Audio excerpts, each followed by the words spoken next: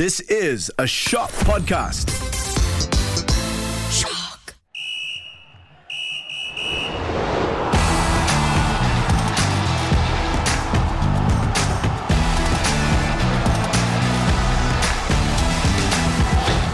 Hello and welcome to the Podball Sportscast, the podcast that's back from our Raya break, and we really need to hit the gym.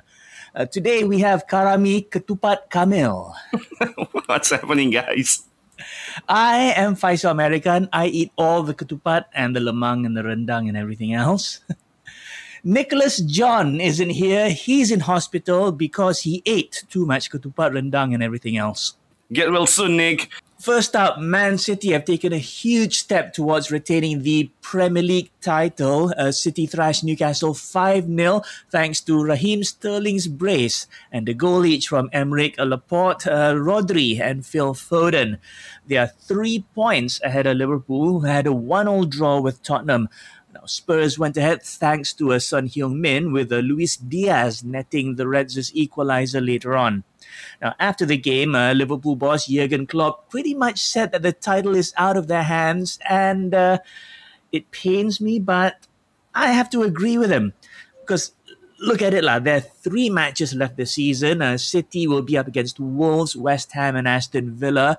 Liverpool will face Villa, Southampton and Wolves.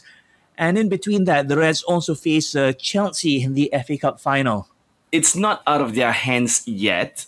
But if previously, before the draw against Tottenham, Liverpool's chances of winning the league were slim, it's getting slimmer now. Because dropping points against Tottenham, I think Tottenham has been the bogey side for Liverpool for quite a few seasons now. Because I don't know why it's hard. It's very hard for Liverpool to win against Tottenham. I don't know why. But yes, 3-point lead and a better goal difference for City is, I think the title is, you can't say that it's 99% City's to win now. It's very difficult to see City drop points for the upcoming fixtures, except maybe, if I can say, it's maybe just the West Ham fixture that City could drop points if Moyes pull off a miracle. But what was supposed to be a potential historical season for Liverpool to win the quadruple, to lose, to not win the Premier League this season, I think it's a bit a downfall for the Reds. It's not that big of a downfall. It's just a slight downfall. If they can still win the treble, which is a great feat, but I just don't like it when after the match Klopp said that yes, Tottenham's tactical worked, but they are still fifth. I just don't like that vibe from Klopp. City have 3 injury absentees for the rest of their campaign, so you don't think that this will have a huge impact on their remaining fixtures, eh? To be honest, I don't, because I think City's squad depth is so terrific. I think they could even lose Kevin De Bruyne for all they care, and they can still win matches with the players that they have on the bench. You remember, they have Riyad Mahrez, Bernardo Silva, just to name a few, Phil Foden, Jack Grealish. So the talent is there, the players are there. But I think the signing of Luis Diaz is a great masterclass stroke from Klopp. He has been superb. The moment, I think he came when Salah has stopped scoring, and Jota recently his form has dipped a bit. So I think Diaz would be, if and it is a big if Salah do not extend his contract with Liverpool, I think Diaz is going to be the future for the Reds. So far in this season's team, Luis Diaz is the only domestic league winner. That's because his previous club, Porto, won the Portuguese league, and he played enough games to earn a medal. Now, going on to Man City's kejap, okay? Okay. Over the weekend, there were rumours that City were considering a move for Paul Pogba. Let me guess. This was your reaction, huh? Yes, please. Okay, to be honest, that was right. You were spot on. But the thing that worries me, if Pogba goes to City, I think he would thrive there. Just because of the system, just because of how City play. the players that City have, the manager that they have.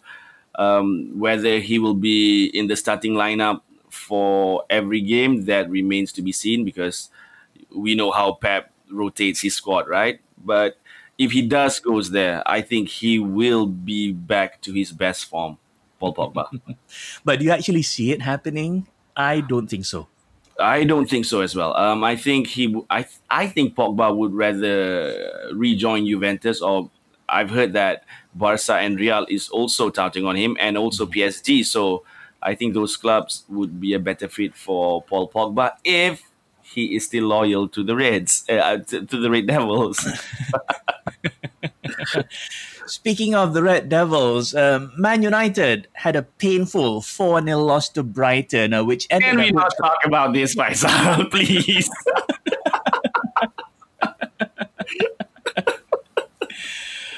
Okay, if I'm not mistaken, I'm going to torture you lah. Okay, if I'm not mistaken, this is the 6th match this season where United conceded at least 4 goals. I know, Okay. ouch. You better apologize to me after this podcast. Why the butt hurt lah? Kau kan Arsenal. That's my second team. Now, okay, as I said, the 6th match this season where United conceded at least 4 goals. It also means that United cannot finish higher than 6 in the Premier League, and even a Europa League spot is not guaranteed, right? Yes, you're absolutely right. And I thought, based on the performance against Brighton, I think United deserved to lose more if it wasn't for David De Gea saves, right? And the performance on the pitch, I thought, okay, we've talked about United players are not showing up in big matches, right?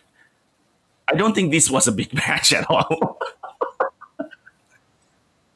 Yeah, they simply don't show up, and the body language of the players when they were down 1-0, I think that says it all, because the defense stopped working. I think the midfielders was everywhere but at the right place on the pitch.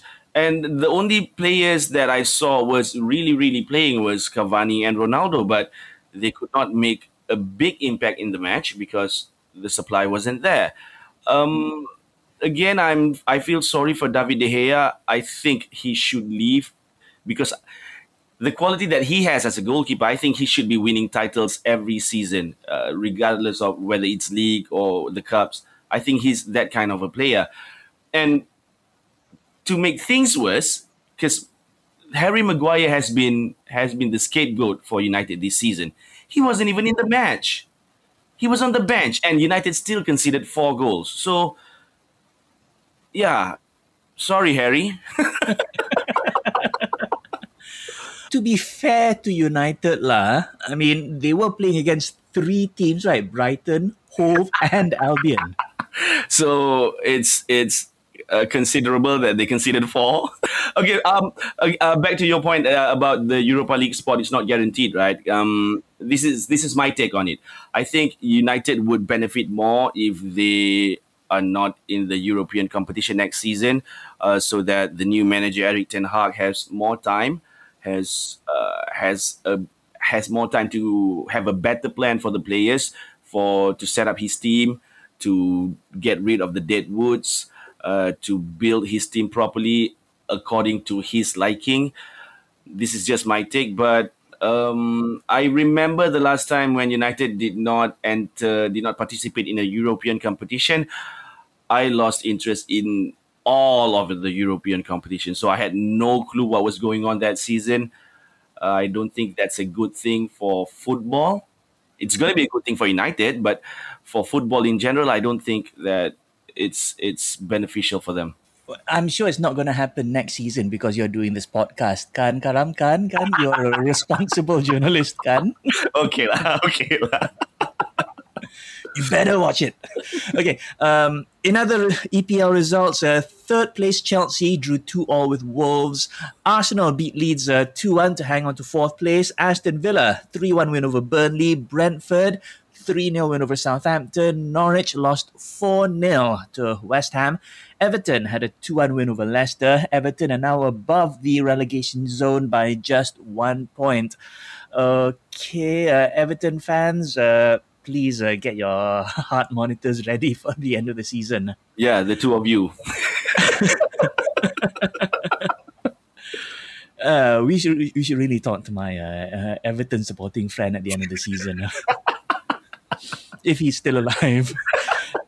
The Champions League finalists were determined last week. It'll be Liverpool taking on Real Madrid. Of course, Liverpool progressed after beating Villarreal, while Real Madrid pulled off a spectacular fight back to dump Man City out of the semis. Karam, what are your early thoughts about the final? Because for me, as much as I want Liverpool to win, I have trouble seeing it happen. I might be on the opposite side from you because I think Liverpool have the quality to win it this time round. Hopefully that there's no injuries happen to their key players, right? Okay, this is my take on it because Liverpool has been playing great, entertaining, and solid football, whilst Real Madrid, although they've pulled off multiple comebacks, but I think the comebacks that they did was at their own stadium, at their own ground, Santiago Bernabeu. And the only away matches that they played well was at Stamford Bridge. So, yes, Real Madrid is how many times have they won the Champions League? 12, 13 times, right? So they have the history, they have the quality, but the gameplay, their gameplay is not that fluid because they do have trouble defending at times. They do have trouble keeping possessions at times. And that is what I think Liverpool has the advantage over them. And albeit Liverpool needs to capitalize on all their chances, not like City, not like Chelsea, and unlike PSG, because every chance that they've missed, Real Madrid bite back at them, and they got eliminated. So I think that magical moment for Real Madrid, all those magical moments that happened at Santiago Bernabeu, I don't think that is going to happen in the final. This is just, again, my take. No offense to Real Madrid fans. And although I'm not a Liverpool fan, like I said before, I do want to see Liverpool win the quadruple just for it to be a historic season. And Faisal, as much as I do that, if Liverpool wins the quadruple, we have tons of stuff to write in our reports. Yeah, that's true. And also don't forget, Mo Salah's shoulder will be grateful that Sergio Ramos is no longer at Real. And and about that, Salah did post something, right, on his Instagram saying that something about payback. Yeah. So I hope that it's going to be a cracky, one hell of a match, and I just hope that it's not going to be a 1-0 or just a single goal win. I just hope it's going to be like a 4-3 win for either of the team. Okay, moving on. The Hanoi Sea Games kicked off at the weekend. We won our first gold medal thanks to Nur Dabita Sabri. In the women's 1-meter springboard, Kimberly Bong earned the silver. Meanwhile, Ui Zeliang and Chu Yiwei took gold in the men's 3-meter synchronized springboard. Also in football, at the weekend, Malaysia stunned Thailand 2-1 in their opening group match. So overall, it was a freaking excellent start. Freaking excellent, yes, I agree. But Malaysia is the powerhouse in diving, right, in the SEA Games. So Dabita and Ui Zeliang, along with Chu Yiwei, to win the gold is not a shock. But for them to meet the expectation to win the goal, I thought was great. I think Malaysia did target it to win a clean sweep of goals in the diving competition. So it was a great start. To football, I thought the under-23 team wasn't that great on the pitch.